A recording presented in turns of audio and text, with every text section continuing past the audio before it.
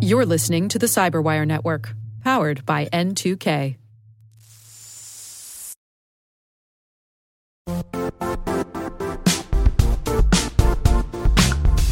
The IT world used to be simpler. You only had to secure and manage environments that you controlled. Then came new technologies and new ways to work. Now, employees, apps, and networks are everywhere.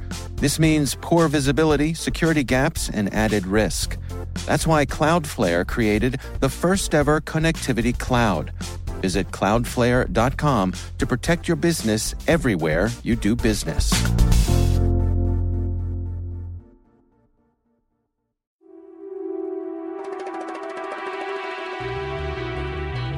Hi, and welcome to SpyCast, from the secret files of the International Spy Museum in Washington, D.C. I'm Dr. Vince Houghton, the museum's historian and curator. Every week, SpyCast brings you interesting conversations with authors, scholars, and practitioners who live in the world of global espionage. If you have any questions, comments, or concerns about SpyCast, or if you want to suggest someone who might be a good future guest, email us at spycast@spymuseum.org. That's spycast@spymuseum.org. Also, if you like what you hear, and even if you don't, please take a minute to review us on iTunes or whatever platform you might be listening. We're always looking for ways to make SpyCast better, and you can help. So we're joined today by Chirag Parikh, who is the Deputy Director for Counterproliferation at the National Geospatial Intelligence Agency. Prior to this, he was the Director of Space Policy and Director of Defense Policy and Strategy at the National Security Council in the White House. He's also served with the National Intelligence Council under the ODNI, and as the Deputy National Intelligence Officer for Science and Technology. And he began his government career as an aerospace engineer for the National Air and Space Intelligence Center for the United States Air Force. So welcome, Chirag. Thank you for taking the time to talk to us on SpyCast. Yeah, thanks for having me, Vince. So I want to ask you about your bio, because you have a degree in aerospace, aeronautical, and astronautical engineering from a city out in Ohio, where the two of us love discussing the sports of, your feudal Cleveland teams versus my even just as bad Miami teams. But my question, I imagine the most people that you went to school with, most of your classmates wanted to design spacecraft or wanted to be aerospace engineers for Boeing or somebody.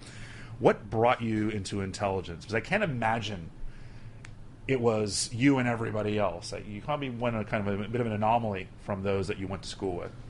Yeah, so, right, like most people who love space, I grew up wanting to be an astronaut, right?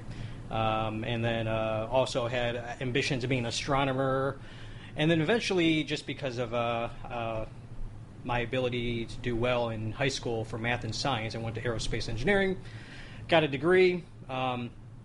And yeah, I wanted to build satellites. As a matter of fact, the ironic thing about working at the National Geospatial Intelligence Agency, where we're primarily concerned with terrestrial-based things, is I didn't care about, when I was growing up, to design terrestrially-based satellites. I want to design the next Galileo and Cassini. I want to develop those satellites that are going out to different orbits and explore planets in the solar system and the universe and beyond. And even my senior thesis topic in my undergrad for aerospace engineering at the University of Cincinnati was actually focused on designing a probe to go to the outer planets. So I came and I interviewed with companies, some of the big major prime companies to develop satellites, develop components on the space station. But it was really just up an hour north of Cincinnati in Dayton, Ohio, where they came down to Cincinnati at a job fair and recruited for this organization at the time known as the National Air Intelligence Center, now the National Air and Space Intelligence Center. And they offered me the lowest salary to live in Dayton, Ohio, as opposed to opportunities to live in Sunnyvale, California, and work there, Palm Beach, Florida. Even up in Connecticut. Nothing like exotic Wright-Patterson Air Force Base. Clearly, yes. But I will tell you that was the best thing I ever did, best decision I've ever made. And part of it is I get to see things and work on things that have implications beyond myself, and get to work on some really classified things, still get to run the passion of space. And it was literally the last line of the job description that said, some international travel may be required. And I'm like, well, sign me up, from growing up in the Midwest. And Since then, it's been a fantastic ride. Well, if we ever discover intelligent and hostile life on another planet, then you're uniquely qualified to do both. Clearly, of these things moving forward. Ready to do that. Yeah. But to the point of what attracted me also is not just the international travel, but you get to apply your scientific and technical intelligence skills, your engineering skills that you've learned in college, but almost do it backwards, and that's why they call a lot of the work that we did at NASIC as reverse engineering. So, you still get to apply your tradecraft towards that. So. Well, how has the tradecraft changed? As I went through your bio, there became, a list of, since I did it in opposite order, it was reducing responsibility, but going the opposite direction. Your career, went from working at Dayton, Ohio, to working in a much larger, the ODNI, and then at the White House, and then a high-level director at NGA. That is going from kind of the basics of kind of entry-level intelligence work to now you are, your last job, you were talking to the President of the United States about space policy. So, how has that evolved? How did it evolve? Was it a natural evolution, or did you find yourself?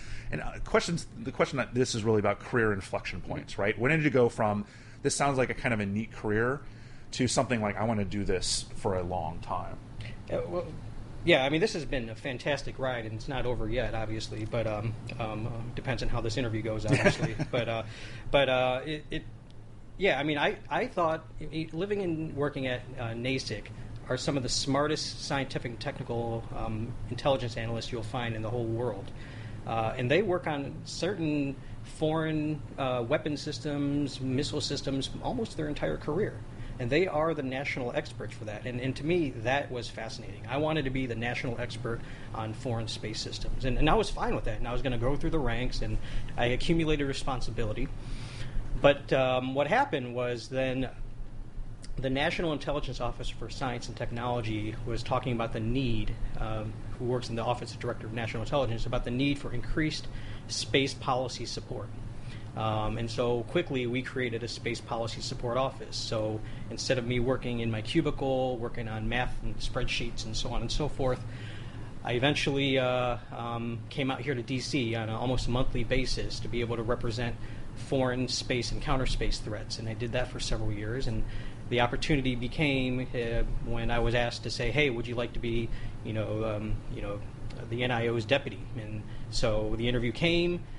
I got the job, and now instead of being a component of the space intelligence community, in de facto was leading the space intelligence community. So I would share meetings with all the different space components from CIA, Defense Intelligence Agency, National Security Agency, NGA, and all the service intelligence centers such as NASIC and Office of Naval Intelligence and so on and so forth. So I got to get the bigger picture of what was going on with respect to intelligence.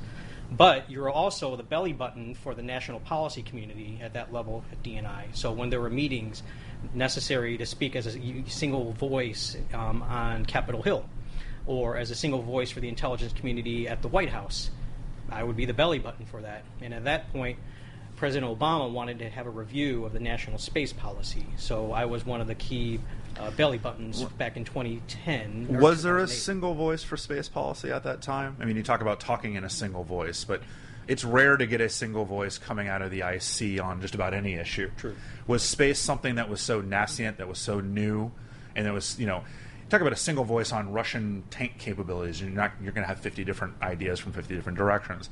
But what made space unique enough that you could actually have a single voice coming out of the community? Well, I think believe it or not, when you're talking at levels at like the National Security Council, especially at the White House, the last thing that you want is 8 intelligence organizations, talking over each other to identify their issue. And then, having sat in that role as the Director of Space Policy, that becomes quite the cacophony at a point, right? So you don't want that. You want the intelligence community to effectively say, look, you figure it out. And then you come here as a single voice, be able to portray what is the threat or what are the issues that you guys are facing at that point. So too often it's basically you only get 1 or 2 seats at the table. And so you have to pick the right person for that. And one of the reasons for the development of the DNI and for the National Intelligence Council is inherently that, to be the single voice for the community. And you don't always have to have consensus. You almost never do. But it's to be able to say, here's what we know, here's what we don't know, and obviously here's what we think along the way. Historically, policymakers have had not the toughest time in certain issues, right? Talking about the big picture economic strategy toward, let's say, a near peer. Like the Chinese economy in 30 years is going to look like this. The vast majority of people in Congress get that idea. They have that basics, right? Or the Russians have this many million men under arms. That's not a hard concept for most policymakers to understand. Or even the new Russian tank is better than ours. That's really relatively straightforward. I don't care if you're a member of Congress from middle of nowhere, you get that basic concept. But there are very few members of Congress and very few people that have occupied the White House that have any kind of technical background, any kind of understanding of some of the stuff that you deal with on a day-to-day basis. Not just space, right? I don't claim I've seen the right stuff 100 times, but I don't claim to be an expert on space. But I know more than a lot of people do. But I can imagine many of the people that you're dealing with at the policy-making level, the decision-making level, don't have a clue about any of this stuff. So how hard is it to lay down the basics to policymakers, number one? And number two, is it easier, perhaps, because they don't understand it so much they just trust you? Both great questions. So first, how hard is it? So for a long time, we have used space systems for defense intelligence purposes, right? But it's kind of like air. It's you don't realize it's gone. you don't realize how much you need it until it's gone. Right, and so it's kind of taken for granted along the way. And so, there's all these other pressing issues, and that's fine. But, as the intelligence community has, over the past decade plus now, warned about the threats to our space systems from potential adversaries, what has happened is we've gotten more and more attention. But even as watershed of a moment as January of 2007, when the Chinese launched a missile from the ground and destroyed a satellite hundreds of kilometers in orbit, causing thousands of pieces of debris, which certainly got a lot of people's attention, to include President Bush's attention and most, if not all, members of Congress. Just a very poignant event. Even that moment, while we had this uplift of interest in surge, a lot of speeches, a lot of testimony, a lot of moving around, a lot didn't change because suddenly the next issue came and the next issue came. So in 2012, we had the opportunity to engage the president again. Now, mind you, this is 5 years after the Chinese anti-satellite test. We had the opportunity to engage President Obama on this issue, and he took interest. And I wouldn't say he drew out a long policy. He had already released the National Space Policy, which said all the right words. But part of a policy position is not just to write the policy. That's the easy part. Mm-hmm. The hard part is actually implementing the policy. So we had him sign off on the policy in 2010. We caught his attention in 2012 because of a lot of activities going around the world, particularly thanks to the intelligence community being able to bring this to his attention. We had meetings with him, and basically, very quite simply, he said, I need a plan with the budget. I need a plan with a budget to do this. And we ended up moving forward on developing a plan for him with associated money. And now it took the better part of a year or two to get all this stuff together, because you're talking about defense intelligence policy. But the bottom line was, what we and I and the entire interagency tried to explain, and this goes to your question about explaining policy, mm-hmm. It's not the fact of a sensor is going to be out. It's not the fact that a satellite is going to be attacked, right? It's the fact of what's the implication if you don't have that satellite. You're not going to have indications and warning for your presidential daily brief. The warfighter is not going to be able to know what's on the other side of the mountain or be able to communicate with headquarters, not be able to navigate, using GPS and so on and so forth. The real-life implications that policymakers and lawmakers understand, right? And that's going back to your tank analogy. They understand those things. They don't understand space like we would. And so you need to bring it back literally to the earth and be able to say, here's the implications from a day-to-day perspective. How much, you obviously, NGA is under DOD, and so you deal with the broader defense situation, but how much are you thinking about what's happening in science overall, what's happening in space overall? The U.S. budget is reducing funding for basic science. NASA's getting its budget slashed. Our ability to put stuff into orbit has been reduced somewhat with the Space Shuttle program being retired. We're counting on, every time SpaceX tries something, everyone's watching like, ooh, can this be the future? How much do you have to think about long-term? How much does NGA, how much does the IC that deals with space science have to think about the broader, big picture space policy for the United States to do their jobs? Well, all of those issues are important. Now, space shuttle is a that was a human space flight related issue, so that doesn't nearly since the pretty much since Challenger really hasn't been a defense intelligence related issue or anything like that. So really, but when you're thinking about space launch, when you think about any space technology, the very fun, interesting thing about the space community is that the boundaries are porous. Right? Technology that's developed for civil applications have defense applications, and those applications have intelligence applications, which have commercial applications. And so there's a lot of, you have to be able to pay attention to that. If I don't have ready access to space launch, for instance, you're referencing SpaceX, United Launch Alliance, Blue Origin, Orbital ATK, a lot of companies launching national security payloads, or plan to. I don't have my satellites in space to do my GeoInc. Right? So I am paying attention to that. I am paying attention to these new startup companies, whether backed by venture capital firms or by billionaires, to be able to say, hey, how can I apply that? And it's not just what's in space. At NGA, for instance, we're really focused on what's happening out in Silicon Valley and Seattle and other places about how are they using artificial intelligence, automation, and so on and so forth.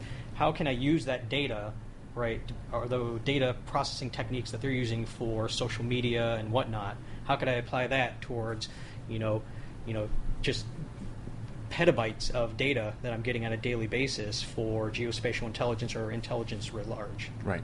I think of something as technologically advanced as putting things into space is. I mean, we kind of take that for granted as though it's easy, because we've been watching it. But every time there's an accident or something, we're reminded that this is not a natural thing for humans to do, but it's so heavily dependent on emerging technology, not just in AI and other things like that, but how much do you need to pay attention to what's happening in bigger science?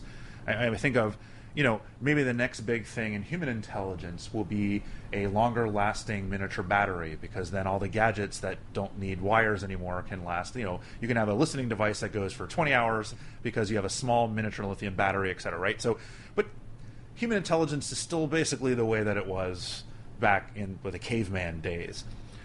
There are opportunities certainly in space science and in all the things that go around it that could be changing exponentially, not in a linear pace, but an exponential pace, where like with these companies like SpaceX and others are doing, where there's a game-changing technology that affects not just us but everybody else. How much does that play into your kind of day-to-day thinking about space? So I'll speak from a geospatial intelligence perspective, for instance. So historically, we've had, and still do, have very capable large space systems that have, the ability to provide us the strategic intelligence that we need, as well as be able to provide warfighters the operational intelligence that they need from a day-to-day operation, mission-by-mission basis, and so on and so forth.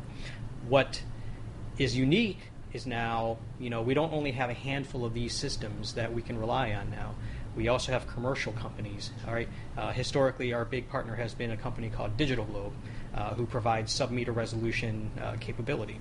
What's interesting now is that even Digital Globe is having competition now from other smaller companies who have different value propositions. Right. Instead of high resolution, I want to take a picture of the entire landmass of the Earth on a daily basis. I want to be able to revisit any target on the Earth every 5 to 10 minutes. Right. What can you do with that that's different than this? So we are looking at all these different types of capabilities that are coming on there. And yes, when it comes to technologies as well, we work close with one of our major mission partners, the National Reconnaissance Office, who design and operate our intelligence satellites on orbit. And we and they are looking at these foundational technologies where, what is the next generation optics that could potentially do this? What's the next generation of small satellite system that could augment our capability, potentially offset current capabilities for future capabilities? or even from a space warfighting perspective, be resiliency mechanisms in case we lose one of our assets or something like that. Well, you may only be able to touch on the surface of this, but I'm thinking beyond optics too, where you're looking at some of the mass categories where you're putting different payloads and packages inside these satellites that could change on it. An MIT scientist could figure out some new way of looking at the world, or someone overseas in China, and those are things that could dramatically change the way we do intelligence. It doesn't have to be something that you're constantly paying attention to. Oh, yeah, absolutely. Yeah, I was just using the GEOINT example, but it's MASINT, it's communications technology. The fact that now you can develop, there's technology for communications where you don't need the typically larger parabolic type antenna on satellites. You can actually use flat planar antenna that can then direct the waves, the communication waves, one direction or another. Right? It's mass savings, it's space saving, and so on and so forth. So, yeah, every one of those technologies we continue to evaluate, test, go in partnerships with private industry and academia, and some of those, maybe a lot of those, actually then do make them up on orbit. Well, you've touched upon this, but let's kind of dig down a little bit about why space is important for national security. I want to ask this in a general sense, but I also want to ask in a specific sense about your job. As I mentioned, you're the Deputy Director for Counterproliferation at NGA. So in a general sense, where does space come into play with broader American national security, but then specifically, because counterproliferation's in the news, right? The Iran deal, we're pulling out of the Iran deal. North Korea potentially, who knows what tomorrow's going to look like, but that's not going anywhere. And it's not just proliferation of nuclear weapons. It's now looking at Syria and their use of chemical weapons, and Russia and everybody else. So again, in a general sense, can you talk about the importance of space for national security, but then in a more specific sense, talk about the importance of space for counterproliferation operations? Yeah. So in a very general sense, right? Our national security apparatus it heavily relies on space systems, and this was the inflection point, so to speak. Many people say was the first Gulf War back in the early '90s, where we were able to use GPS for operational warfighting purposes. We were able to use ISR capabilities from space, right, for operations, not just for strategic intelligence of what's going to happen 3, 5, 10 years from now, but actually what's going to happen 3, 5, 10 hours from now, if not sooner. And we use that to communicate, navigate, warn, collect intelligence. A lot of that is based around our space systems, and every day we're kind of getting better and better. And the thing is, though, we're not the only ones doing this anymore. I was going to say, isn't everybody else getting better and better at this also? Exactly, right. And it's never been a secret about the benefits of space. The reason that we went into space in the first place for all these military and intelligence missions was because space has an inherent value that you cannot achieve in the air or on the ground, right? You get global coverage on a routine basis, and if you get persistence if you're out in the geosynchronous orbit. So a lot of countries are figuring this out. Commercial companies are figuring this out. And so it just becomes part of the way that we do everything, right? Like I said, navigation, communication, surveillance, and so on and so forth. So to that point about counterproliferation, right? So you have weapons of mass destruction. You got chemical weapons facilities, biological weapons, nuclear weapon facilities. You have proliferation, arms transfer, all kinds of missions, missile and conventional weapon development, and of course space and counterspace development. All these types of things are elements that my office pays attention to here. And so, yeah, if you're looking at a country that is developing chemical weapons or nuclear weapon capabilities or deployment mechanisms for WMD, we're going to pay attention to the research and development of those kind of capabilities, and how are they going to be deployed. We have to know where they are to be able to provide intelligence to policymakers, diplomats, warfighters, and so on and so forth. But similarly, it's also to be able to help with verification regimes, right? So if we should go into agreements with countries, North Korea and others, about saying, yes, we agree to disarm, then we need to be able to have mechanisms to do verification. As a matter of fact, right, you're you're the S&TI historian, right? I mean, that's why we had strategic intelligence systems, was for strategic intelligence of development, Yep. and also part of the intelligence community's role is to provide verification capabilities. And whether you're talking about START or, its predecessors, we use all of our sensors to be able to make sure that we verify. So depending on what the policymakers' needs are, whether it's for proliferation purposes or for verification Right. purposes. Right? So you obviously can't talk in a classified context, but maybe historically in a declassified context about the question some people might have is, well, there hasn't been an above-ground nuclear test for decades. How is a satellite with an optic lens in space going to do any kind of verification or counterproliferation work? And you use the word sensor, and I think that's a hint at it. But can you talk a little more generally in a kind of maybe a historic case about how Massent Technologies or others are used to do verification and or getting ahead of the game and looking at wannabe nations creating their own weapon systems? So, yeah, right. There hasn't been above-ground nuclear detonations. Got it. But nuclear detonations are still pretty big, right? And so that can cause other features to be able to be discerned, right? Whether it's a cave or you may not see the actual thing, but you can see all the things that support the thing. Right? And so that's part of our role as especially geospatial intelligence analysts, signals intelligence analysts, human intelligence analysts.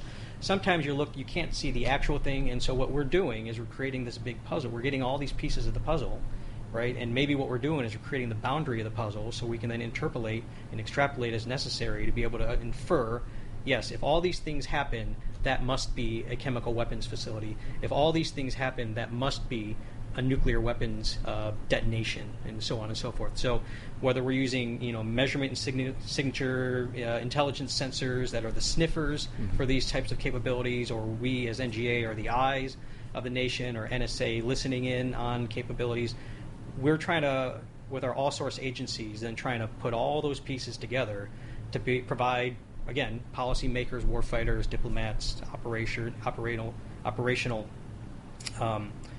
customers, basically our best assessment of what's going on, right? So let me talk about the best assessment, because you did brief directly President Obama, as you talked about, on some of these space issues, and you've dealt with other policymakers at this level, and we've already talked about maybe they don't know as much as they perhaps could or should about this. But I'm wondering how that conversation goes. How is that kind of dissemination, that briefing? Are there good questions? Are there right questions? Is it like anything else? Or kind of going back to that idea of, well, you're the expert, you let us know. Well, there is certainly, when I was at the NSC, there wasn't a space council. So often for national security space-related measures, it's just one person. So you would hope that they would have the trust in that individual. And, my successor has had a lot of trust as well, and I would hope that would continue forward. But, yes, when it gets to a level of the president, sometimes, in this case, you literally have to explain rocket science, to the president of the United States. And, case in point, the Russians, we have been using Russian rocket engines to launch national security payloads since, for better part of almost 2 decades now. You want to go in there with the reason, why did we do this, right? What was the historical context? And that was the fall of the Soviet Union. What has been the benefits of these capabilities? What are the current issues? And what are the implications of this? And right, so that goes back to the implications element, where you're telling the president, look, the bottom line is a lot of our capabilities that get launched into space are the capabilities that benefit you as the president for nuclear command and control reasons, or for GPS and or ISR capabilities.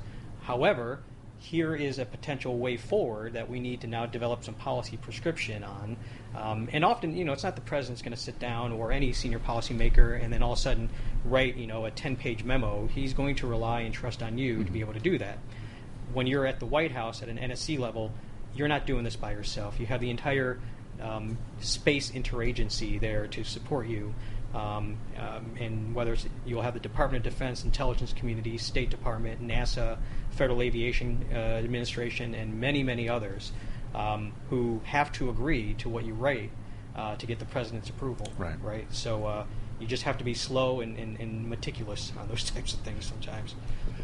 It's literally rocket science. It is literally rocket science. So you mentioned nuclear command and control, ISR, GPS. I mean, those are just a few of the reasons that space is insanely important for national security, which also makes it an insanely just juicy target up there for potential adversaries, and vice versa, right? Yep. I mean, that's if you want to win a great power war against a peer or near peer adversary in the future, you're probably going to have, not you meaning the United States, but anyone is probably going to have to deal with space assets to either knock them out, to blind them, to do something about them, because they're just far too important to not do anything with.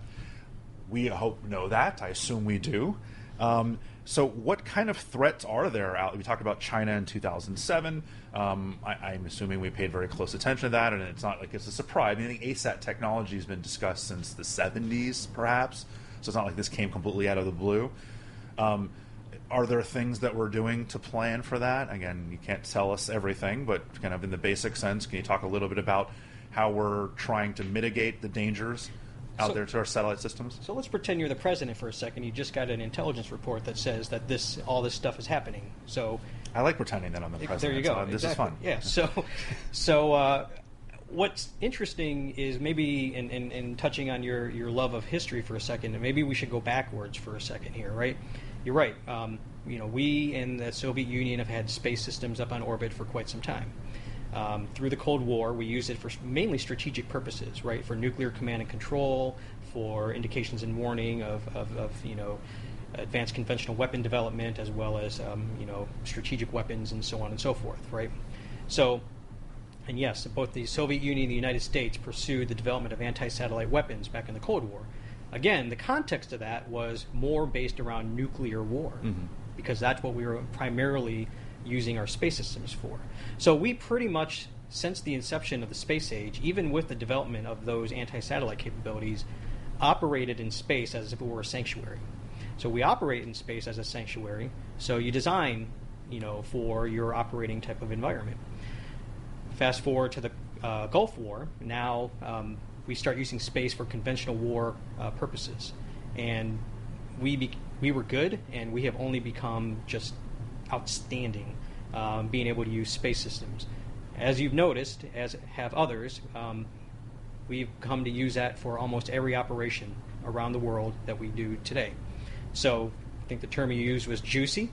I can't translate that into other languages, but I have to imagine that has been translated to other languages. So particularly Russia and China, right? So recently, the intelligence community talked about the fact that both Russia and China are developing anti-satellite weapons, and they are to counter our military effectiveness because we are good using our space systems.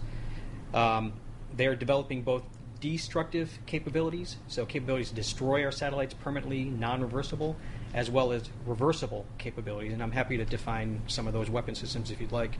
Not only that, but now these days, it's not, maybe a decade ago when the Chinese did their ASAT test, it's a research and development thing going on. But now these days, China and Russia are reforming their military to increase their focus on increasing operational forces designed to attack our space systems, but in coordination with all their other services. So what they're doing in the sea, on land, cyber, in space, all coordinated. So we see that happening right now. And Chinese, that ASAT test in 2007, we actually see them doing some operational testing, operational force deployments of those capabilities. And not just that, but there's also activity going on as we speak, experimental activity that we think is counter space related in orbit. Right, and that's an interesting thing about this. When most people think about conflicts in space, maybe naively but passionately, you go thinking Star Wars and Battlestar Galactica and Star Trek, etc. But the vast majority of the threats to our space systems start on the Earth. Yes, there are orbital ASAT systems, and we need to be able to track, if that's the direction, adversaries will go, we'll have to be able to monitor what's going on there, and we're putting resources to that. But a lot of what we do, especially like at NGA, you have to keep track of all those things that are happening on the ground, right? And whether it's missiles coming from the ground, jammers on the ground, lasers from the ground. We'll be right back after this. And now, a message from Cyberbit. Mastering cybersecurity is like mastering a sport. You build muscle memory through rigorous practice, then you train as a team to foster cohesion while operating under pressure. Like athletes, cybersecurity professionals thrive on hands-on simulation. But traditional courses, certifications, and open-source labs won't build you a winning team. You need Cyberbit. Cyberbit offers a hyper-realistic simulation environment for your SOC, IR, and C-suite to refine your skills, all using the market-leading SIMs, EDRs, firewalls, and WAFs they use every day. Cyberbit is offering CyberWire listeners a free live-fire exercise. Sign up your team now at cyberbit.com/cyberwire.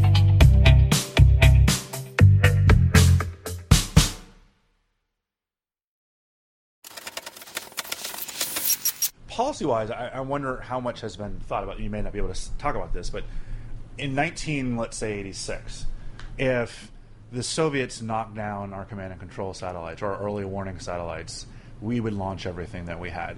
That would be the advice given to Ronald Reagan by everyone would be the only reason to do this was to blind us before a full first strike.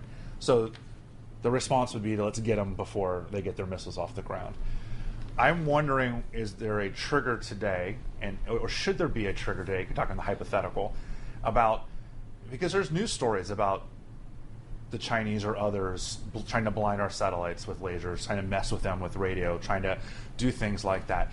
At what point should there be, you don't have to talk about real policy, you can kind of talk hypothetically from Chirac point of view, at what point should there be a trigger for us going, oh shit, there's more to this than just messing around. There's more than this than just testing things, harassing, that there is a policy now in place. Forget China. Let's say country X is not launching missiles, but using other technology to knock out our GPS satellites or early warning satellites or command and control stuff. And maybe it's reversible, but it's enough harassment that we could see that in the future there could be a good day or two where they could just blind us. Is that as much a red line as a massive cyber attack that takes out the East Coast power grid? Or is that as much of a red line as crossing the Fulda Gap into West Germany during the 1980s? I mean, at what point does space become another trigger for a potential war? That's a very hard policy question. I'm sorry. Right? No. It's a very good one, too. It's one of these things where, think about this from a warfighting domain perspective. Land warfare has been around for millennia, right? Naval warfare has been around for centuries. Air warfare has been around decades, probably almost a century now, right? And along the way, often it's two strategic, maybe three, who have adversaries who have similar capabilities, who can then develop norms of behavior, transparency and confidence building measures.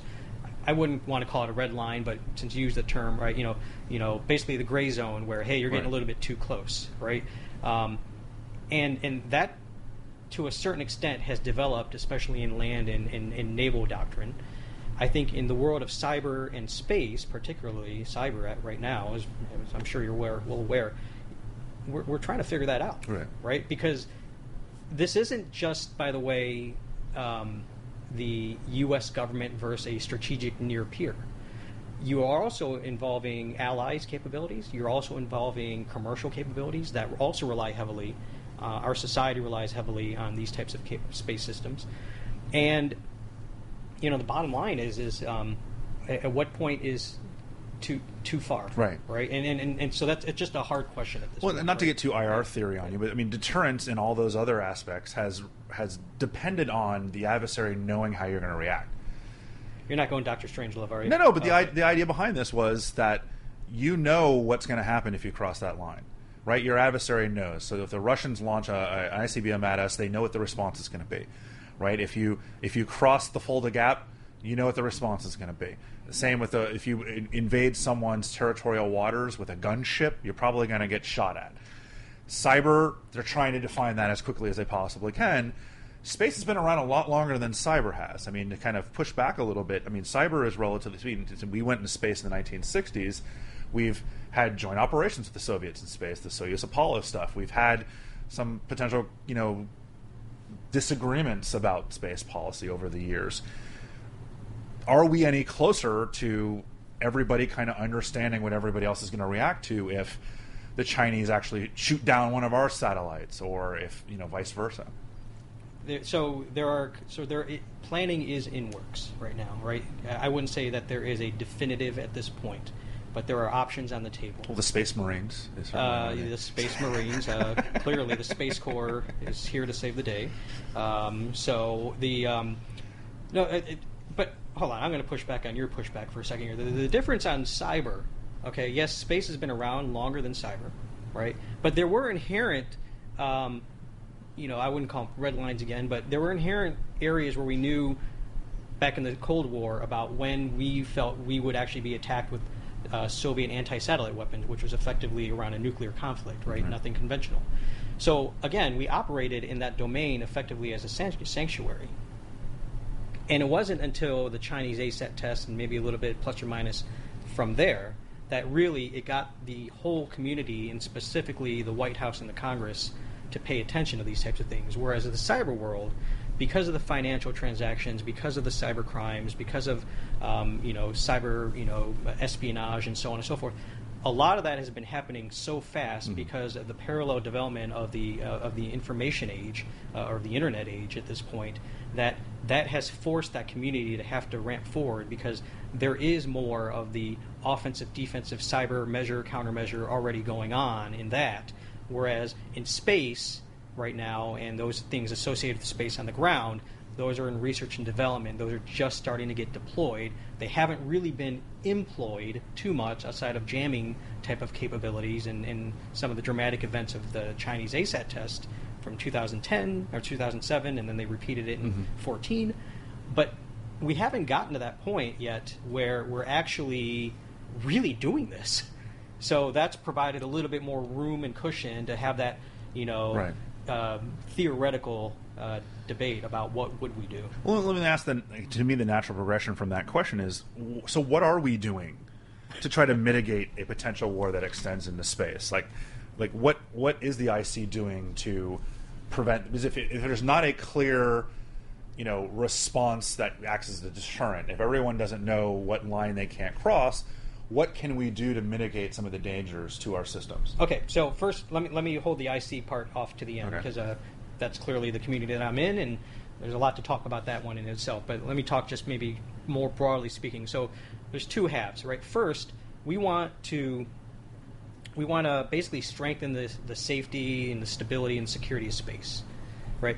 We don't want a war to extend into space. We like what we're doing in space, and I think other countries like that as well, commercial partners like that. We like to see the environment, preserved for all these different applications. Space has been militarized since the day one, but it doesn't necessarily should be weaponized and so on and so forth. But that's happening, unfortunately, right now.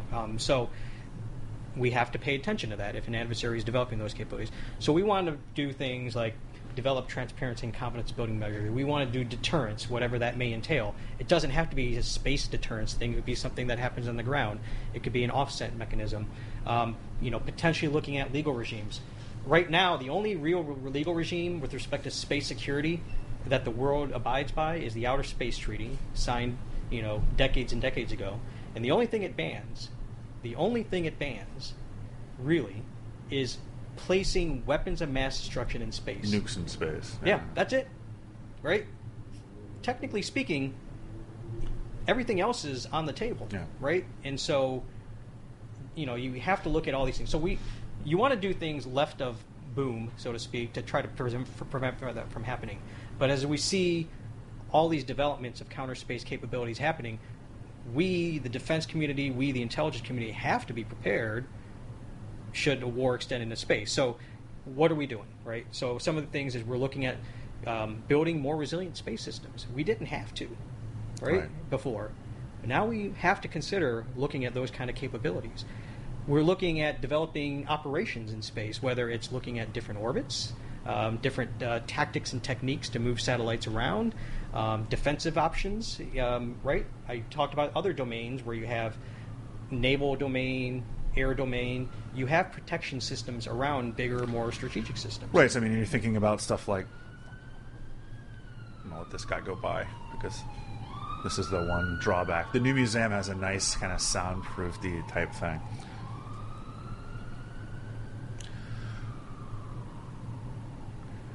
So when you're talking about kind of countermeasures in space, are you thinking about the same thing that a fighter aircraft may use as kind of chaff and flares and things? Weapon systems are using radar or IR or thing like that to try to spoof missiles, or thrusters that help the actual satellite move out of the way of being shot at. I mean, this is kind of getting into kind of the Star Wars realm in this case. That's the great part of being in the intelligence community right now. It depends on what the threat is, right? So if it is a missile screaming at you, well, then you need to get out of the way fast, right? On the other hand, if it's something that's going to sneak and snuggle next to you in the darkness of space, well, then you need to have better space situation awareness and indications and warning to be able to say, yes, something is approaching. A few years ago, the Department of Defense launched a satellite previously classified, now unclassified by just mission. It's called GSAP, Geosynchronous Space Situational Awareness Program, and we have 4 of them on orbit right now, and they're basically going around the geosynchronous orbit looking for bad behavior in space. Kind of like an AWACS in space. Well, it's not doing the command and control. It's just looking at this point. But yeah, right. You need to have all this type of awareness to be able to provide then the best options. And if it's something that's happening now, then you have to do tactics in orbit now. If it's we as the intelligence community say, hey, this is going to happen 3, 5, 10 years from now, then you have the time to develop capabilities to some of the measures that you talked about to say, yeah, we can counter that at this point. But yeah, nothing's really off the table because these are such nascent capabilities at this point that we just have to keep monitoring. But it's also, all right, so they got us, okay? We tried to move out of the way, but they got us. We need to be able to develop reconstitution capabilities. How do I rapidly launch something into space? How do I get it into the right orbit? How do we get that data right back down in the data flow that I just recently lost, right? So and it's not just us anymore. It's our international partners that we can rely on. It's commercial partners that we can rely on. The DARPA is developing a responsive launch initiative right now as well, working with industry to say, hey, give us your best capability because we, as a government, need it. So that's kind of like from a space-based perspective. But then also, it's our foundational capabilities. We need to be able to improve our awareness of what's happening in space and also what's happening on the ground that can affect space. Look at better organization and management. You talked about the Space Marines. There's a debate between Department of Defense and the Hill on whether or not a Space Force or a Space Corps is needed. Out in Colorado Springs, the Deputy Secretary of Defense, former Deputy Secretary of Defense, and Director of National Intelligence developed a National Space Defense Center to be able to bring all this kind of stuff together. And then finally, and I'll go back to the intelligence community piece, is we need to be better in the intelligence community. All right? So if I might gloat about the space intelligence community for a second here, what are we doing, right? We are trying to figure out what all these capabilities are. And I'm not sure if your listeners have heard the different levels of intelligence, phase 1, phase 2, and phase 3 intelligence, but we're doing that in the space intelligence community. So, phase 3 intelligence is what, when I was at NASIC, where you're doing scientific and technical intelligence, you were looking at the performance and characteristics of that anti-satellite missile. How high can it go? How far can it go? Right? What's its, field of view? You're trying to figure out all that technology. So then you can give that to a future, satellite developer and say, you need to look out for these types of things. What we do a lot at NGA is what's called phase 2 and phase 1 intelligence, where you're looking at pattern of life behavior. Where do they go when they do this? How do they do that? How many are out there? And so on and so forth. And then there's phase 1 intelligence, which is basically time-dominant intelligence, which is a lot of the combatant commands, the regional combatant commands, as well as strategic command, where literally every day I need to know, are there that many planes on the tarmac? Are there that many jammers, over here? Are there that many missiles over there? And so that's kind of the breadth of that community. And then you also then employ all the different disciplines of intelligence, from signals intelligence, human intelligence, geospatial intelligence, open source data we use, and then, of course, MASINT as well. And then the order to knock down our satellites is going to be something that could either be picked up by SIGINT, it could be something that can be picked up for a human intelligence source, so you might get the warning from somewhere else in the IC. It may not be, oh shit, there's a missile on the way. You may know the intentions a couple of weeks ahead of time because of something the CIA gets you or something NSA brings you. Right, and that's why you have all source analysts who are there to be able to integrate all this information together. CIA, Defense Intelligence Agency, and the combatant commands, who are able to sit there and go, okay, yeah, I'm supposed to be listening for a signal over here, but that signal is not happening. But my geospatial guys are telling me it's sitting there right in front of me. What's going on, right? And so you can bring other types of capabilities to bear. And from a geospatial perspective, it's self-serving for us at NGA to want to do space intelligence, because we use space for geospatial intelligence. And if we don't provide good enough intelligence of what's threatening our space systems, not only do we lose our ability to do the space intelligence mission, but we lose our ability to do the counterproliferation mission, counter-IED mission, all the different missions that we have across the entire, mission set. It's called the National Intelligence Priority Framework. We can't do that, or it's severely hindered. So is there a disagreement about who should be doing space within the government, within the community? I mean, you talk about NGA. You depend on space. Obviously, NRO is heavily invested in space, but people are having conversations about changing the way space policy. Whether it's we all laughed at the Space Marine thing, but at least that's a conversation about how do we do space differently moving into the future.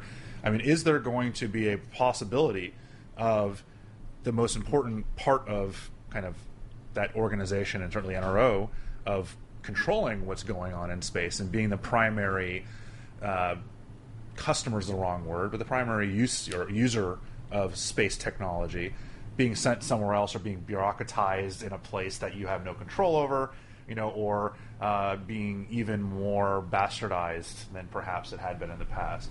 It's a very relevant topic right now. And the intelligence community side of things, the prime developer, acquirer, designer, and operator of space systems is in the National Reconnaissance Office. We, the other intelligence agencies, NSA, and NGA, particularly DIA, CIA, and others, are the users of the data and services that come off of those space programs there. NRO is unique because they have the ability to, again, acquire, budget and acquire, train cadre for operations, develop the IC policies to be able to use those capabilities. So it's all centrally located, in a single organization.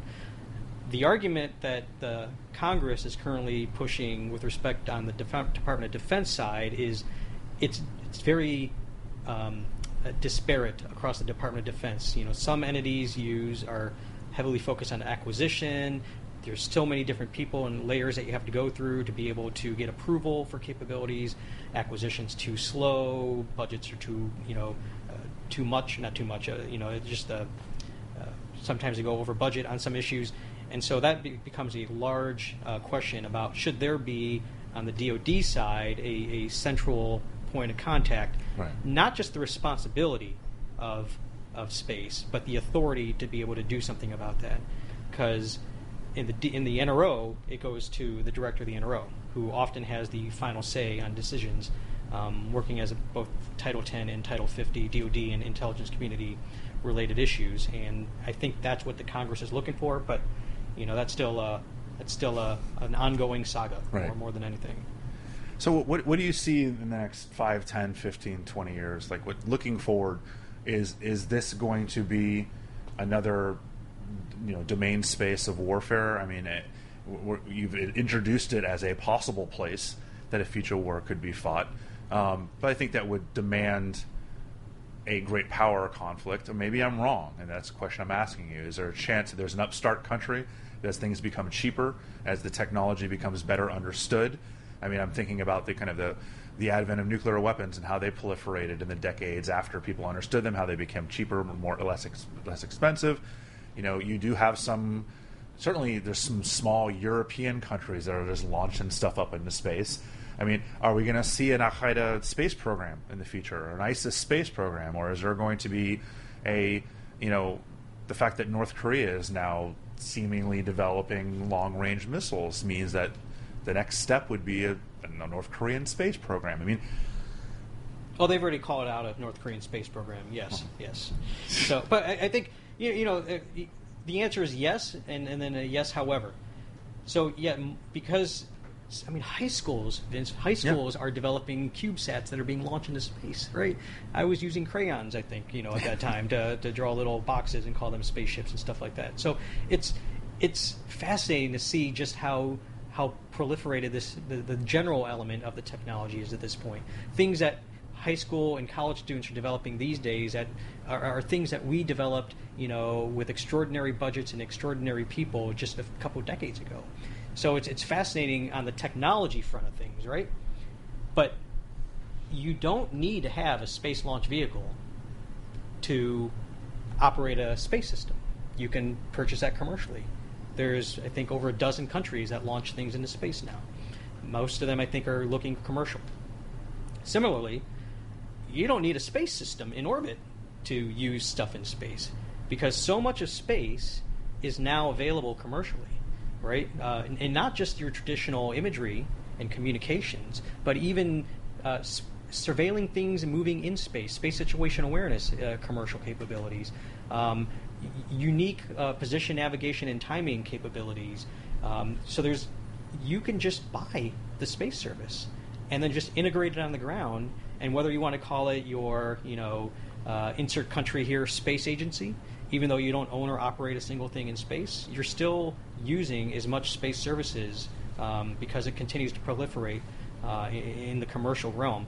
So, more countries will continue to use space. The countries that do use space will continue to use it even more and more as it integrates not just into society, but into their national security apparatus. 3, look, I'm looking for the counter argument, but a war, the data points point to, conventional war extending into space. And we're doing everything we can to prepare for that and be able to defend our systems for something like that. So as adversaries continue to do R&D and deployment of these capabilities, then that's something that we're going to have to look out for. And then on the space exploration side of things here, I just think another thing, this isn't a national security thing, but it is a passion, going back to the beginning for a second, right? What we do to explore space, the work that we do in low Earth orbit, the fact that well over a decade, and well over a decade now, we've had, Americans and Russians and Europeans and Japanese and Canadians and others on the space station. I mean, space is going to become increasingly internationalized, even more so than it is today, not just on the civil front, but on the defense and intelligence front here. So anybody who's looking to come into this career field, whether it's space intelligence to be able to play with some of the most sensitive data and make, solve mysteries and puzzles and do something bigger than yourself, or to work in the civil world, we are at an inflection point of space because it's become so permeated that in the next 5 to 10 years, I'm not even sure I'm going to recognize what it is anymore because it's just changing so fast at this point. Well, it almost goes beyond the whole intelligence science to almost a management situation where getting an MBA in space at this, to be able to manage all the different stuff going on. I mean, everyone's not at the same orbit, but there's so much out there now that there are, like you said, entire groups that are focusing on kind of air traffic control in space that kind of almost seems like it needs to be someone with an MBA kind of figure out how that works.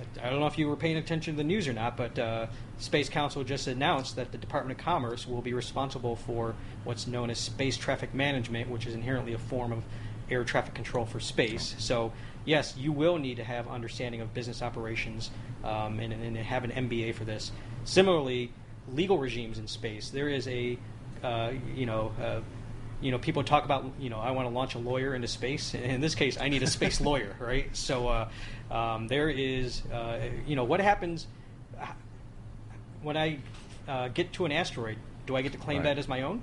If I'm on the moon and I find a water reservoir, and the next company that comes there, do they get to use the same reservoir? We haven't even agreed to that on Earth. I mean, that people are talking now about the melting of the Arctic, where there's all those natural resources underneath that are all bordered by Denmark and Canada and the United States and Russia, and kind of the free-for-all, and how are we going to do the legal issues about an area on Earth that's never been free of ice, and it's going to be very soon. I can't imagine asteroid mining or other things like that, and how that legal ramification is going to be. Right, exactly, right, and that's the beautiful part. I mean, not just about offensive and defensive space, trying to figure this stuff out, stuff that's never been figured out before. It's the legal regimes you have the opportunity to figure out. I'll tell you, there is a great need. My science, technology, engineering background, certainly I'm very proud of that and the people that I've worked with. But I'll tell you, some of the hardest jobs and some of the smartest people are those space lawyers, those business people who understand how you can do this, political scientists, how you can cooperate in this international regime now, and what is that other country thinking in international relations? How do you navigate this through countries, through governments, and so on and so forth? So, yeah, I mean it's just and communication specialists as well. So, yeah. He's giving a wink and a nod to the public affairs folks that are sitting in the room, making sure Chirac doesn't say anything he's not supposed to. But let me throw them a bone. This is going to be my last question anyway, and so it'll make them smile. How much of this is available to the public? How much of this is declassified? I mean, is nga.gov or .mil a good place for people to go if they want to know more about space policy? Is there a better place? I doubt there is. If they get mad at me in the back. But to me, I love reading about this kind of stuff. I'd love to do. I'm sure a lot of our listeners would love to kind of dig deeper into some of these things. That doesn't include just Googling something. So what's the best resource for people who want to think about a career or just are more interested in space policy and the future of space policy and a lot of the issues that we've talked about today? Well, I'd go beyond space policy. I'd also say space intelligence as well, right? I mean, yes, NGA is investing more resources to develop, NGA amongst many of the intelligence communities are investing more and more resources to plus up our ability to do space intelligence because there's just more that we need to focus on. So, yes, it's a great place to go work at NGA for space intelligence career field. Like I said, if you want to live in the Midwest, NASIC's a great place to go. It's around the country, actually.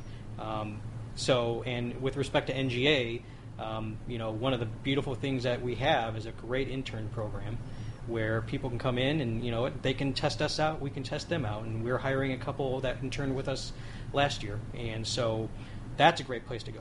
With respect to space policy, there is almost an event a week, if not more, in the D.C. area. Think tanks, and I don't want to give away any specific ones because then I'm probably going to get a bunch of emails. How come you didn't mention you didn't me? Say us. Exactly. That, right?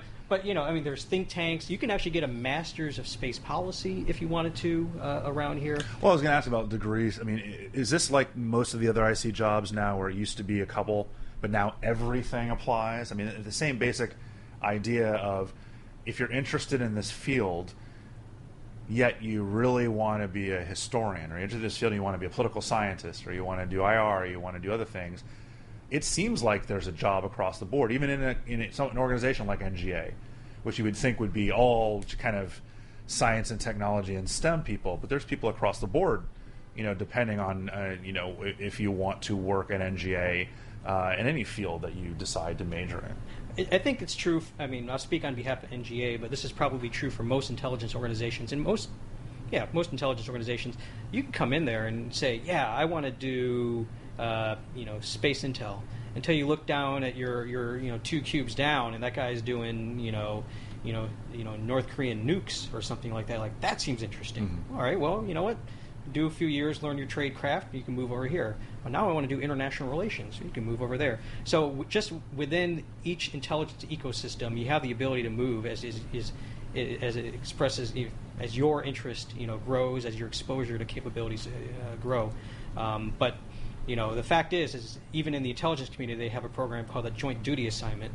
So I can go as an NGA officer, and I can go work at NSA for 2 years, or I can go work in the Office of Secretary of Defense for a few years to get a broadening skill, whether it's another intelligence organization or a customer of intelligence. So when they come back to NGA after 2 or 3 years, I have I'm just that much more well-rounded, right? So it's a lot of flexibility to move in the community. But again, on the space policy side of things, I mean, just look what's being spoken on the Hill. Events around the D.C. area, particularly also in Colorado Springs. There's a lot of activity going on as well. But if you look, you don't have to look hard enough because it's plenty out there. But there is enough out there for enough people. And to your point about skill sets, yeah, it's not just GIS majors anymore, geospatial information system majors. Again, it's political scientists, international relations folks, communications, even artists. There is a need for all the different skill craft, and you just need to be able to find the right place and the right person to kind of move you into that world. Chirag Parikh is the Deputy Director for Counterproliferation at the National Geospatial Intelligence Agency. He's been very gracious to join us today. Chirag, thank you for taking time to talk to us here at SpyCast. We really appreciate it. Thank you very much.